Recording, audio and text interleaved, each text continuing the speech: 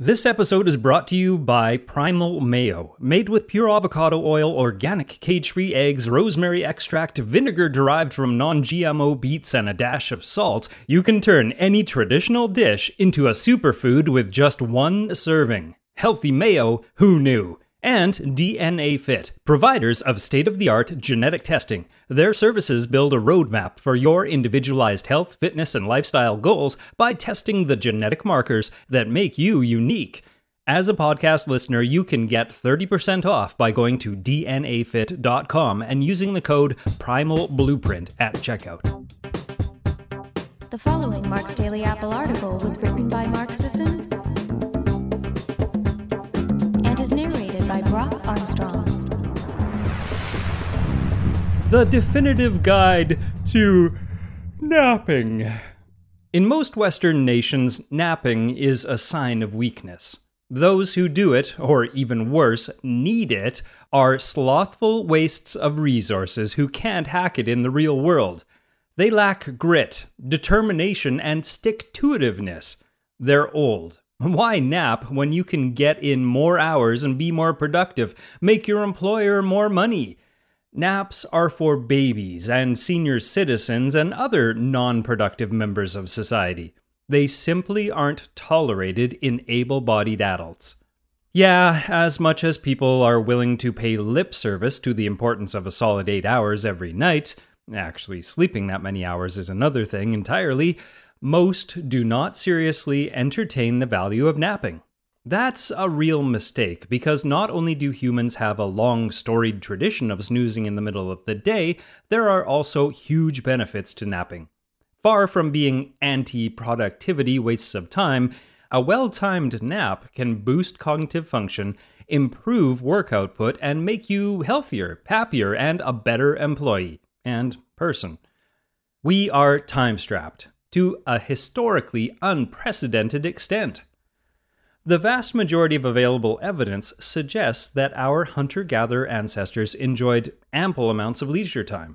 Now, extant hunter-gatherer groups aren't perfect representations of prehistoric hunter-gatherer groups on every aspect of diet and lifestyle, but I'd argue they offer illustrative examples of ancestral leisure time.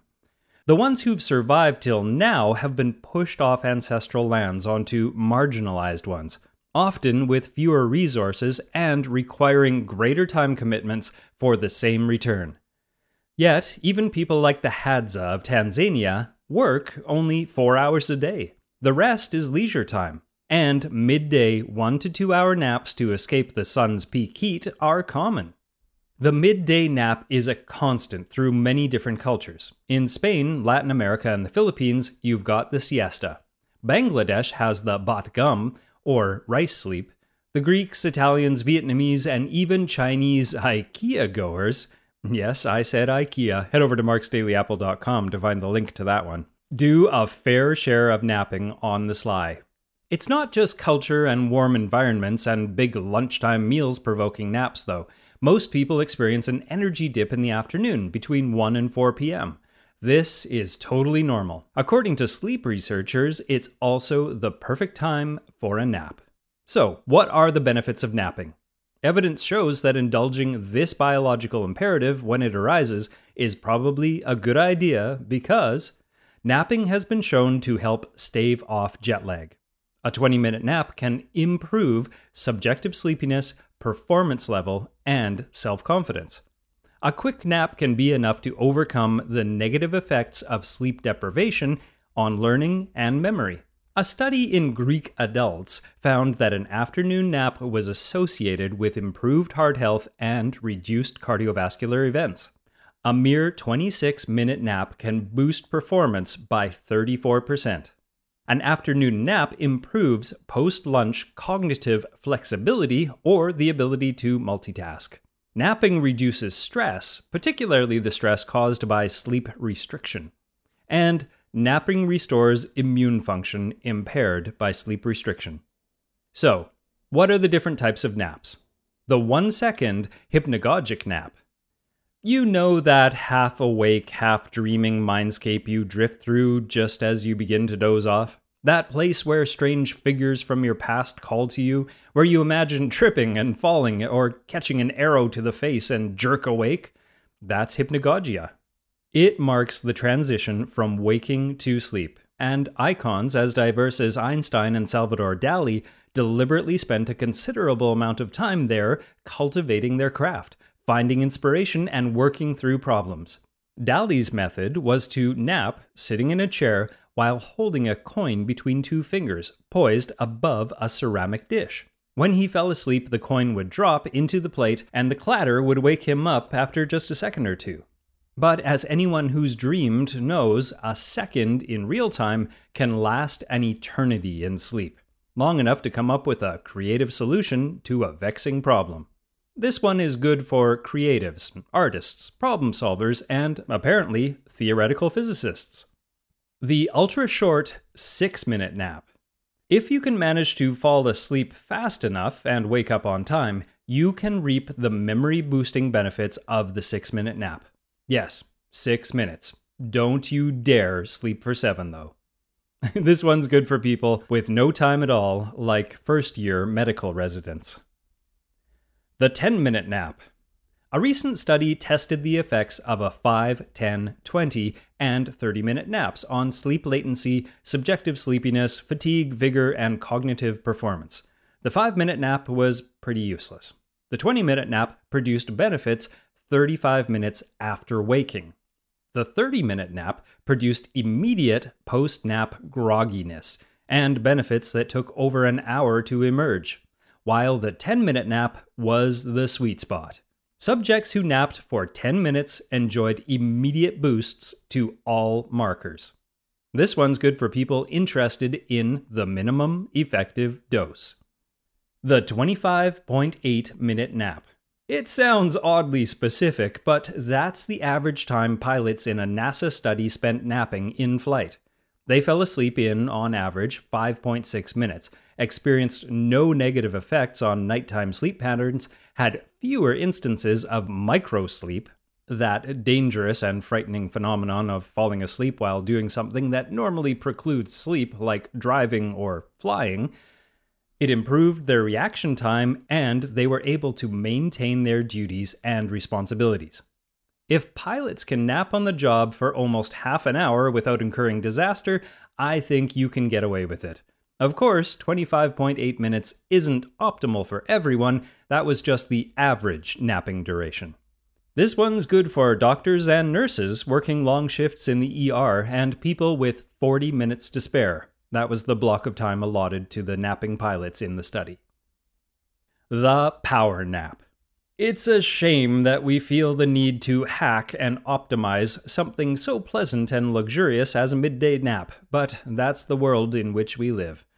If people simply can't spare the time but still need the extra boost to cognition, memory, and wakefulness, the power nap, which can range from 10 to 30 minutes depending on who you ask, is the ticket. Good for people working demanding, high-stress jobs or studying for finals. The 60-minute power nap. Sleeping for 60 minutes means reaching slow-wave sleep and risking a bit of sleep inertia upon waking, but it can also boost alertness and performance for up to 10 hours.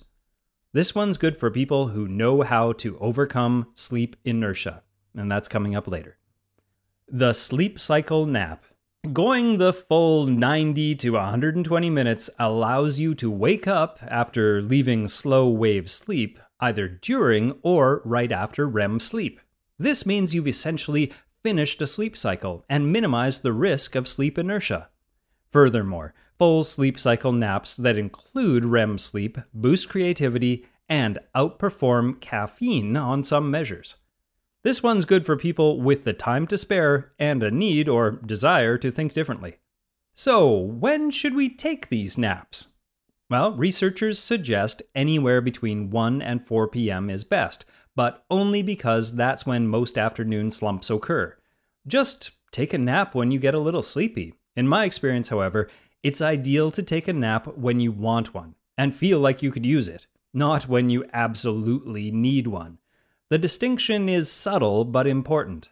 Avoid the emergency nap, the nap that cannot be reasoned with, the nap that inserts itself in inopportune situations, the drive home or during a meeting. Don't get to that point if it can be avoided. Knowing your chronotype helps determine the optimal nap time too. Morning people will do better in the early afternoon, like 1-ish, and night owls are better served with later naps, around 3 or 4-ish. To be safe, avoid naps after 4 in the afternoon, because, well, that's not a nap, that's an early bedtime. So, how do you do it? If you need to convince your employer that naps are a good investment, read an older post over at marksdailyapple.com. Together with today's definitive guide to napping, you should be able to sway them. So here we go. Number 1, lie down. You'll fall asleep faster than if you were sitting up, and the sleep you'll get lying down is superior. Number 2, darken the room. Draw the blinds, close the door, wear an eye shield if it helps. Number 3, nap outside. My favorite place to nap is outside.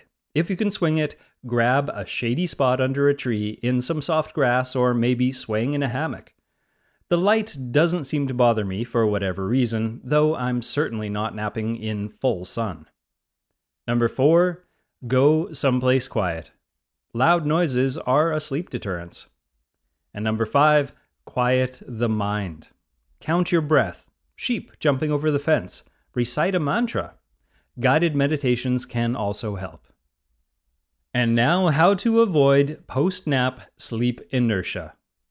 Sleep inertia. It's a terrible feeling, waking up in a panic as it dawns on you that there's still work to be done and responsibilities to fulfill. You're groggy, you're confused, and you can't think straight. You just want to go back to sleep, but it's 2 p.m. and you have a few hours left in your workday.